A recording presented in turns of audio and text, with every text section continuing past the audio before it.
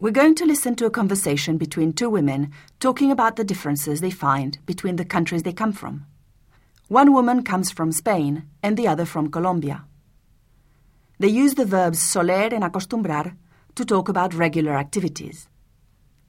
Listen and make a note of the topics they discuss and the differences between the two countries. Antes de venir aquí, no te imaginas que hayan cosas tan diferentes. Por ejemplo, tengo poca ropa aquí y la ropa que encuentro en los almacenes no me queda bien. Es que en Colombia con frecuencia tienes una modista que te cose todo a la medida. Eso es muy chévere. Pues aquí la gente no suele ir a la modista. Casi todo el mundo compra la ropa hecha. Pero si quieres ir a comprar, yo te puedo enseñar muchos sitios donde venden ropa de diseño preciosa. Y bueno, ¿y la comida cómo la encuentras? Pues muy bien, muy bien. Pero el horario sí que es distinto. Aquí se acostumbra a comer a las 10 de la noche o así, mientras que nosotros nunca comemos a esa hora, a menos que sea una fiesta. También a veces las cosas se comen en un orden muy diferente. Por ejemplo, allá en Colombia, la fruta siempre se come antes de la comida, nunca al final. Y el chocolate jamás se toma tan espeso.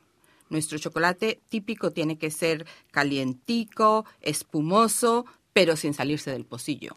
¿El pocillo? ¿Y eso qué es? Pues es una taza con una sola asa, o una sola oreja, como decimos nosotros. Sí, claro, es que hay muchas diferencias en la lengua. Yo no conozco mucho los dialectos del español de Latinoamérica, pero en general suena un poco como el andaluz. Sí, ahorita pensaba también que uno se siente un poco raro cuando se oye todo el tiempo hablar de vosotros y suelo y todo eso.